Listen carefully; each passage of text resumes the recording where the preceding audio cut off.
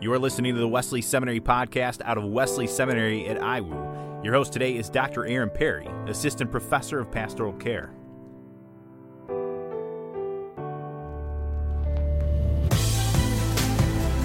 Evangelical Christians will not always agree on the specifics of governance or the best roads to social reform. However, from our understanding that all people are made in the image of God, we do hold many callings and commitments in common, including protecting religious freedom and liberty of conscience, safeguarding the nature and sanctity of human life, strengthening marriages, families, and children, seeking justice and compassion for the poor and vulnerable, preserving human rights, pursuing racial justice and reconciliation, promoting just peace and restraining violence, and caring for God's creation. Now, in case you didn't have anything to do this afternoon or this morning or this evening, whenever you are listening to this podcast, that list might give you something that you could start to tackle. That's a pretty wide list. The words come from For the Health of the Nation, an evangelical call to civic responsibility put forward and written by the National Association of Evangelicals. And I'm delighted that we have here today with us Galen Carey from the National Association of Evangelicals to help to talk to us about the basis for Christian civic engagement. Welcome, Galen.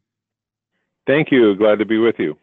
Now, just before we started the podcast, we were chatting a little bit about our listeners, and I was saying that I think a lot of our listeners really want to have good order of allegiance, right? They want it. They understand that they have a number of allegiances, right? They have both natural and maybe you could say accidental allegiances. So they have natural allegiances to family, and then they have other allegiances that just kind of happen to have been the case, like an allegiance to a country, right? They've got natural ones and some accidental ones, and then they have ones that are by conviction, right?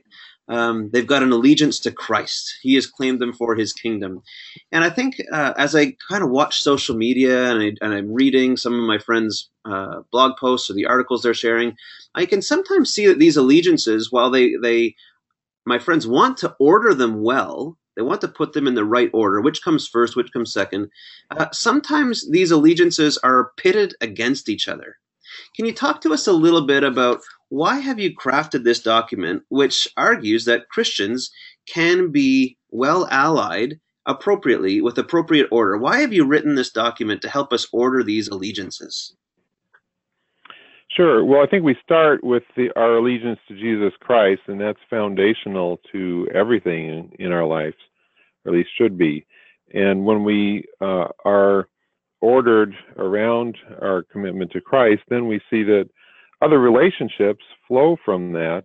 And in fact, our commitment to Christ leads us into caring for families, being part of a church, caring for our local communities, and being active citizens and involved in volunteer work and so forth. All of these different relationships and institutions that God has given us for the common good fit together very nicely when we see that they all are flowing from our commitment to Christ. Now, you use the phrase, what God has given to us for the common good. So many of our listeners are going to be Wesleyan in background, and Wesleyans don't do as good a job about talking about the common good as some of our Reformed brothers and sisters do. Can you share with us a little bit about what do you mean by the common good? Sure. Well, we know that God created human beings and the whole earth and all of creation, and meant it to be something that he saw as good and that was meant to bless us, and that we are involved with God as co-creators, as those responsible to tend and care for what he has given us and to develop it. And so God didn't intend for us to live as isolated individuals, but he brought man and woman together in marriage, and he brought us together into communities. And then as we read in Romans 13 and other passages, we understand that he's given us government as a way of blessing the people, protecting us, caring for the needs of the poor.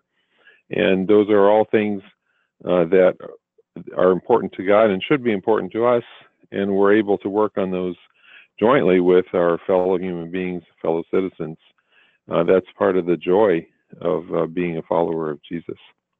I like how you phrase that. Part of the joy is finding ways to collaborate, to work alongside, to partner up, even with people that might have different religious convictions from us. Right? They are part of a sphere, a public sphere that we're trying to invest in and to enjoy. And like you said, we can draw joy from that. And yet we can sometimes forget that those partnerships are there. I want to tell just a brief vignette that just happened to me. And then one of the ways that it was challenging to me, a friend of mine recently had a neighbor to them get into some trouble. Their family into some trouble. I think there was some violence and children are being taken away and all these things. And he's asking, as a pastor, how does he come in and support? And one of the ways I encouraged was find out who else is handling this case alongside, right?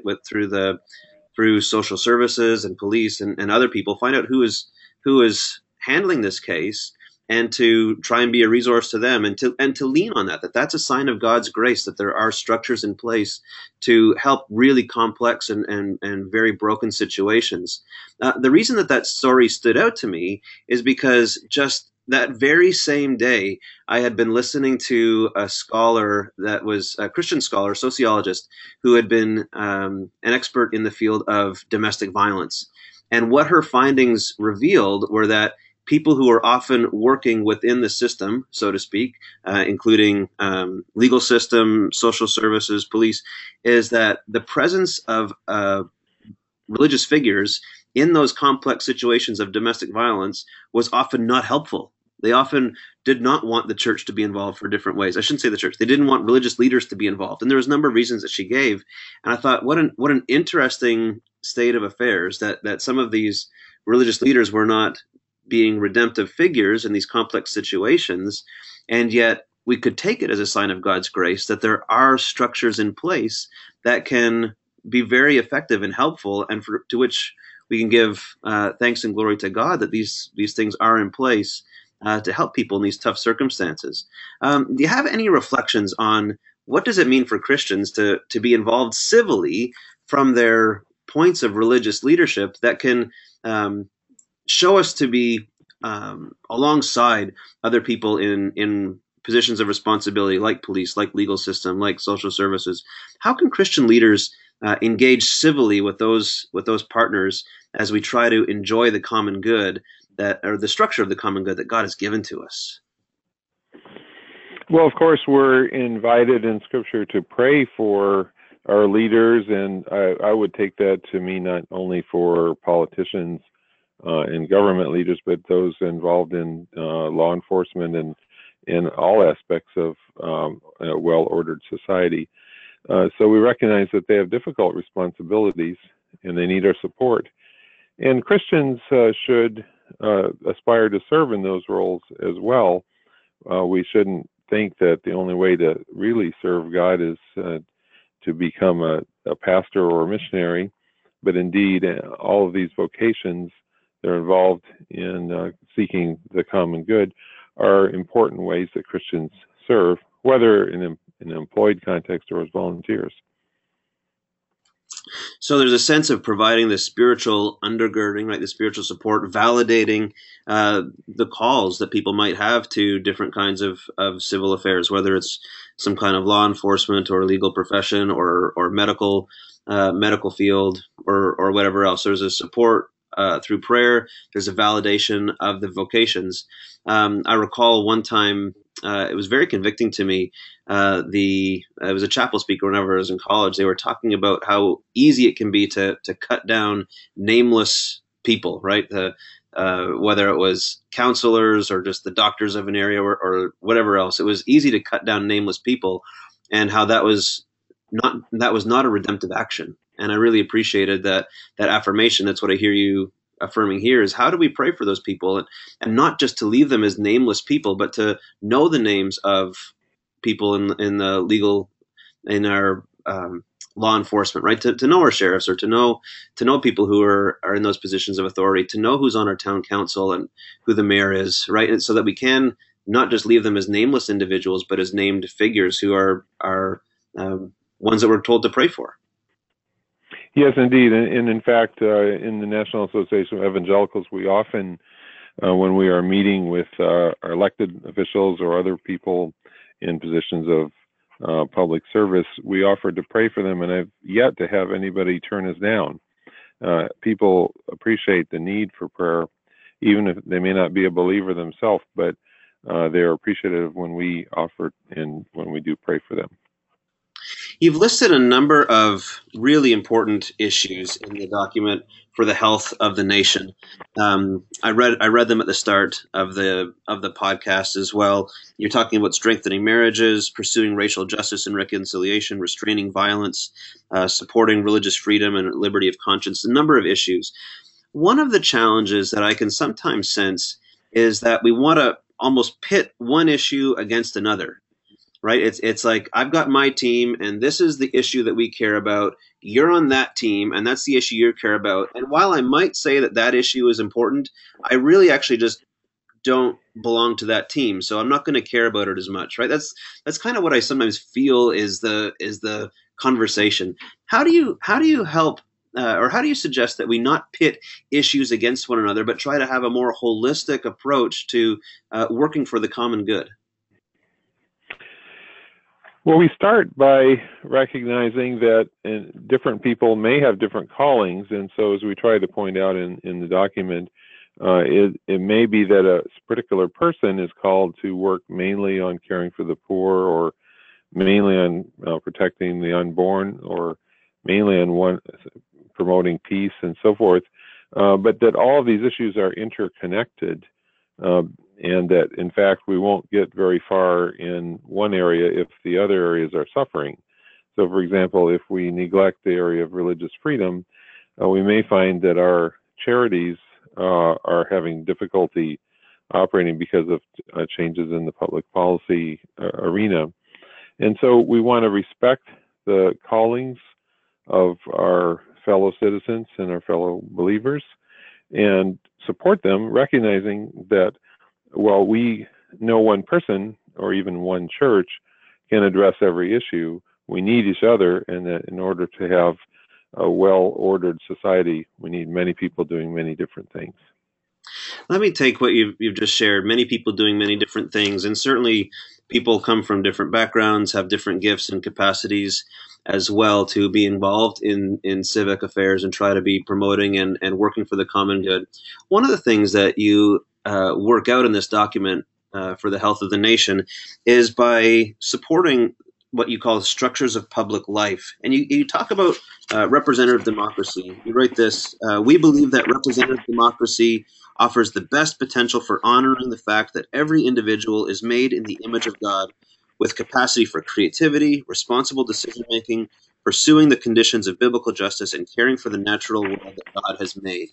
All right, I read this, and what my small imagination can sometimes go to is representative democracy means casting my ballot, right? It means checking the box beside who I think will do a good job representing me in my area most appropriately. Can you help me and maybe our listeners kind of expand out, how does representative democracy give us an opportunity to have a really robust participation in civil affairs? Maybe we can't be ones who are leading nonprofits or who are swaying public opinion, but does representative democracy give us a chance to do more than just check a ballot? It certainly does. And of course, we would never want to underestimate the importance and the privilege it is to have the right to vote. And so we should certainly be doing that. And an alarming number of citizens and even Christians don't even bother to go to the polls and cast a vote. So that's I think fundamental. But as you rightly point out, there's so much more that we are privileged to be able to do, and we're privileged to be in a country where we have a high degree of freedom to express our views, to organize our fellow citizens, and so becoming informed about issues, getting to know the people that are responsible for various things that are important to us, and then seeing how we can support what they're doing, or as the case may be, challenge what they're doing if we think they're not going in the right direction. those are all ways that we can participate. We can write letters to the editor of our local paper to express a perspective on something. We can host meetings in our home, or just in our conversations with the barber or people that we meet. We can talk about issues that we think need to be addressed. And then as God gives us further opportunities, we can do more, but at least we can be engaged and learning from others and sharing with others, so that there's a lively civic dialogue in a respectful way, of course, so that we're not making enemies, but we're building bridges. I appreciate one of the emphases that you have in this document as well is emphasizing humility and civility. You write that as sinners who are thankful for God's grace, we know that we do not always live up to our civic responsibility, right? There's a way that we get caught in the systems as well of engaging with one another. One of the most prevalent ways that people have to share their political opinions and to declare their political actions, of course, is with social media. In your own work through the National Association of Evangelicals, or perhaps even anecdotally, how have you seen people use social media well so that we have something to emulate? How have you seen them use social media appropriately to engage in civil discourse and civic affairs, but with humility as well? How have you seen that happen? Well, I think when people express their views in a positive and constructive way, they can share information, they can share perspective, and they can ask questions that prompt people to think. All the things can be done without denigrating one's opponents or those who may disagree with us. And if we're able to respectfully present on the public, in the public arena, what we are wanting to put forth, that will be a testimony for Christ as well as for what we're talking about, because it's actually so rare. So one way I like to think about it is, if whenever you're writing a comment online, imagine that there's a live person sitting with you in the same room, and how would you talk to that person about the issue? Most of us wouldn't shout at a live person sitting next to us, but we often shout in our social media posts in ways that are really quite embarrassing. I like how you use the language of shouting, right? There's a sense of using that as a megaphone so that you hope everybody hears it in the exact same way.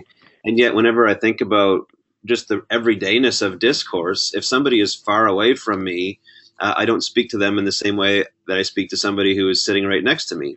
And I don't speak to somebody who's sitting right next to me, side by side, the same way that I speak to somebody who's across from me, right? Who is maybe looking in a different direction than I am. I speak to them differently.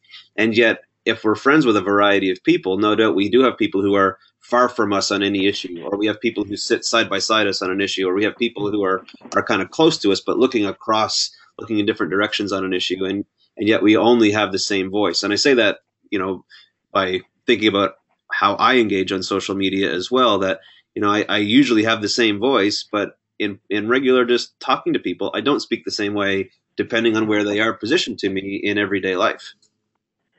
Indeed, and you make the point that we need to have friends of many different backgrounds and opinions, and very oftentimes we tend to isolate ourselves into silos where we're only hearing from people that we agree with, and perhaps we turn on the television to our favorite channel, and we only listen to commentators that we already agree with. And in doing that, we're at great risk ourselves of not understanding the whole picture, and then we don't have the relational basis for reaching out across differences to try to come to common agreements, which are very often are possible when we are willing to take a risk and step out that way. One of the things that you address in the document is preserving human rights. And I sometimes read that this language of rights is something that can become so individualized that it ends up simply not really having much to say to the public, to the common good, but is really just focused on what I can get, what I'm entitled to, what I can do, and it becomes very individualized and atomistic. I'm wondering if you can talk to us about why is preserving human rights important, and what does that mean from a more corporate point of view? Well, first of all, we recognize that all people are made in God's image, and so there's an inherent dignity that needs to be respected. And that's true on the personal level, but as well, the way in which our society treats people, both those who are poor and marginalized, those who are prisoners, immigrants, and any group of people that are at risk of being mistreated. We can have policies, and we need to have policies that protect those people. So, for example, we in the National Association of Evangelicals worked very hard for the passage of the Prison Rape Elimination Act, because what we believe, whatever anyone did that has resulted in them going to prison, rape is not part of the sentence, and there needs to be ways of protecting people.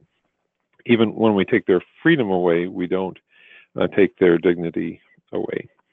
So I was just last week at a graduation of a prison fellowship academy where you have prisoners who spent a year in prison, but studying the Bible and studying how to be good citizens together.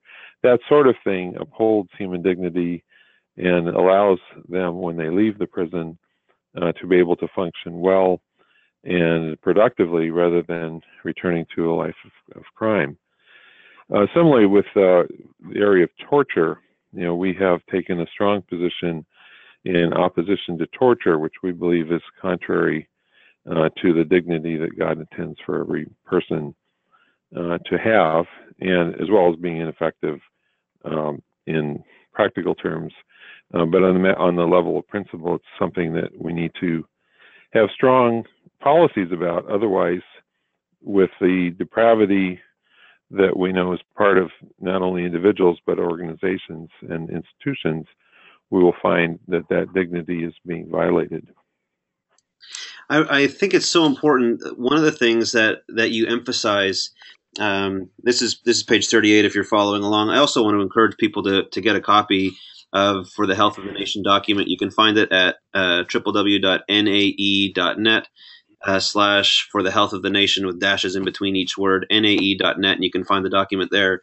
But you write how it's so important that the effects of not treating people with dignity can become very pervasive, right? That there are devastating and long-lasting human and financial consequences, not just for individuals, but families and societies at large, whenever people are not treated with appropriate dignity, and specifically with issues of recidivism and prison reform.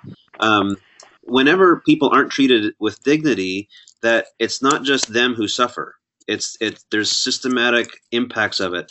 I pastored in a fairly small city before coming to teach at the seminary, and I was speaking with one of the chaplains for the police force, and he was telling me about how the police officers need to learn how to be a cop in a small city, because you lock somebody up maybe for the weekend or maybe from longer, but your kids end up going to school together, or your grandson is in the same class as their son, right? There's the relationships are embedded, they're connected, and you want to foster good relationships. Now, not everybody's in a small city. Sometimes we're in small towns which might know more about one another's business, and maybe they're in large cities where there's a certain amount of anonymity. But I think the point is just the same. Just because we don't see how these interpersonal relationships create or have ongoing influences doesn't mean that they don't. And so I think it was so helpful that you point out that not treating people with dignity in whatever form doesn't just stop at the person who's being undignified. That has ongoing reaches and ongoing consequences. Yes, it certainly does, and that's an important reason that we need to be careful, not only how we treat others, even how we talk about them. And when we talk about whether it's people of a different race or ethnicity, or people from different countries, or people of different statuses, the way we talk about people helps to create an environment in which we and as well as others will be well treated. And it's also the way of Jesus, and that should be enough in itself. So you've got listeners here, leaders from churches, both clergy and lay.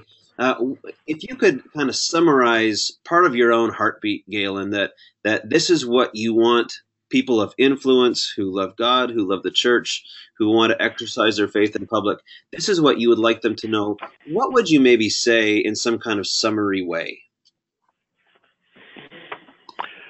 Well, let's recognize that God has given us a wonderful opportunity and privilege to be part of a nation in which we're free to live and serve and care for others.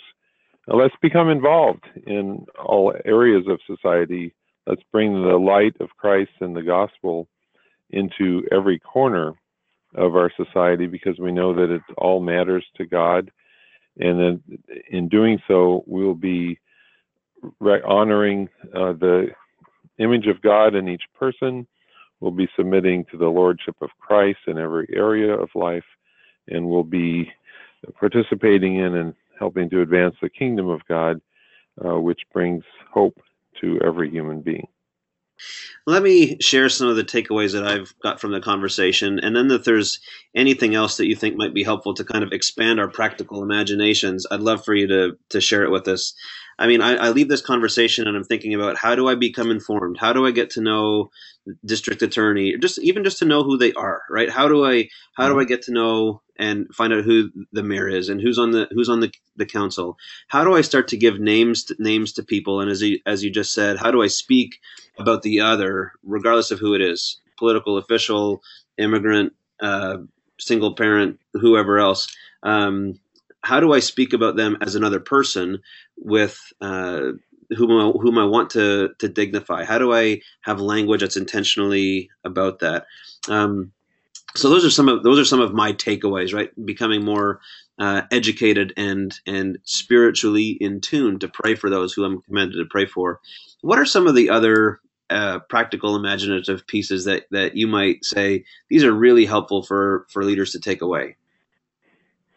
Well, I would say that, God has given us the Holy Spirit to guide us. And so I would start by praying and just talking with the Lord and asking, out of these many ideas, which one would you like me to start with? And who might you bring to mind that I need to reach out to? What problem is our community facing that I might be led to have a role in addressing? And in that interactive relationship with God, I think the Spirit will lead us into which area that we need to engage. And then also, when that happens, the Spirit will also empower us so that what we do will not only be in the right direction, but will have an impact well beyond what our personal ability could achieve. I would say for those who are leaders, pastors, or professors, think as well about how you can guide your parishioners, your students, in thinking about these same things. So For the Health of the Nation makes an excellent curriculum for an adult education class in a church, or for a class in a college or high school even, where civics is one of the things that need to be learned. Look for ways to share what you're learning with those that God has put into your charge. Well, I've accomplished my civic duty then in recording this podcast today and by making it public. That was a bit of a joke. Thank you so much. I read through the document and it's helpful because it's a consistent, encouraging document, right? It's discussing for the health of the nation, put forward and published by the National Association of Evangelicals. It's an encouragement. It's an encouraging document. It's one that doesn't throw up its hands and say there's nothing to do. It's not that one that passes the buck and says that's for somebody else to do. But it's one that also points out, consistent in small ways that people can be involved, telling the truth by listening, by being civil, by being humble. And I really appreciated it's being crafted and put forward and offered to not just to evangelicals, but hopefully those who identify as evangelical will pick it up and give it a read, so that they have a sense of what do other evangelicals, what are they active in that I can agree with, even if the same issue isn't the depth of my heartbeat, but I can still see them as one that put together we're providing a robust and full sense of appropriate Christian action for the common good. So I really appreciate you writing it and publishing it for us. And Galen, thank you so much for joining us on the podcast today. Well, and thank you for helping to get the word out. We really, really appreciate it, and we appreciate all you're doing. Check out the nae.net, and you can find there the For the Health of the Nation document, which Galen Carey and I have been discussing today. And we hope that it's been an encouragement to you, not one that kind of raises more issues than what you've been, we're aware were even issues, but ones that can pique your interest and stir your heart to be involved in promoting the common good from a Christian perspective and from your own posture of being rooted in Christ and being allied to Him first of all, but from that position of security, being a redemptive person in myriad ways in your own community. Thanks so much for tuning in and joining us. Have a great day. Find us on Facebook, Instagram, and Twitter under the name Wesley Seminary.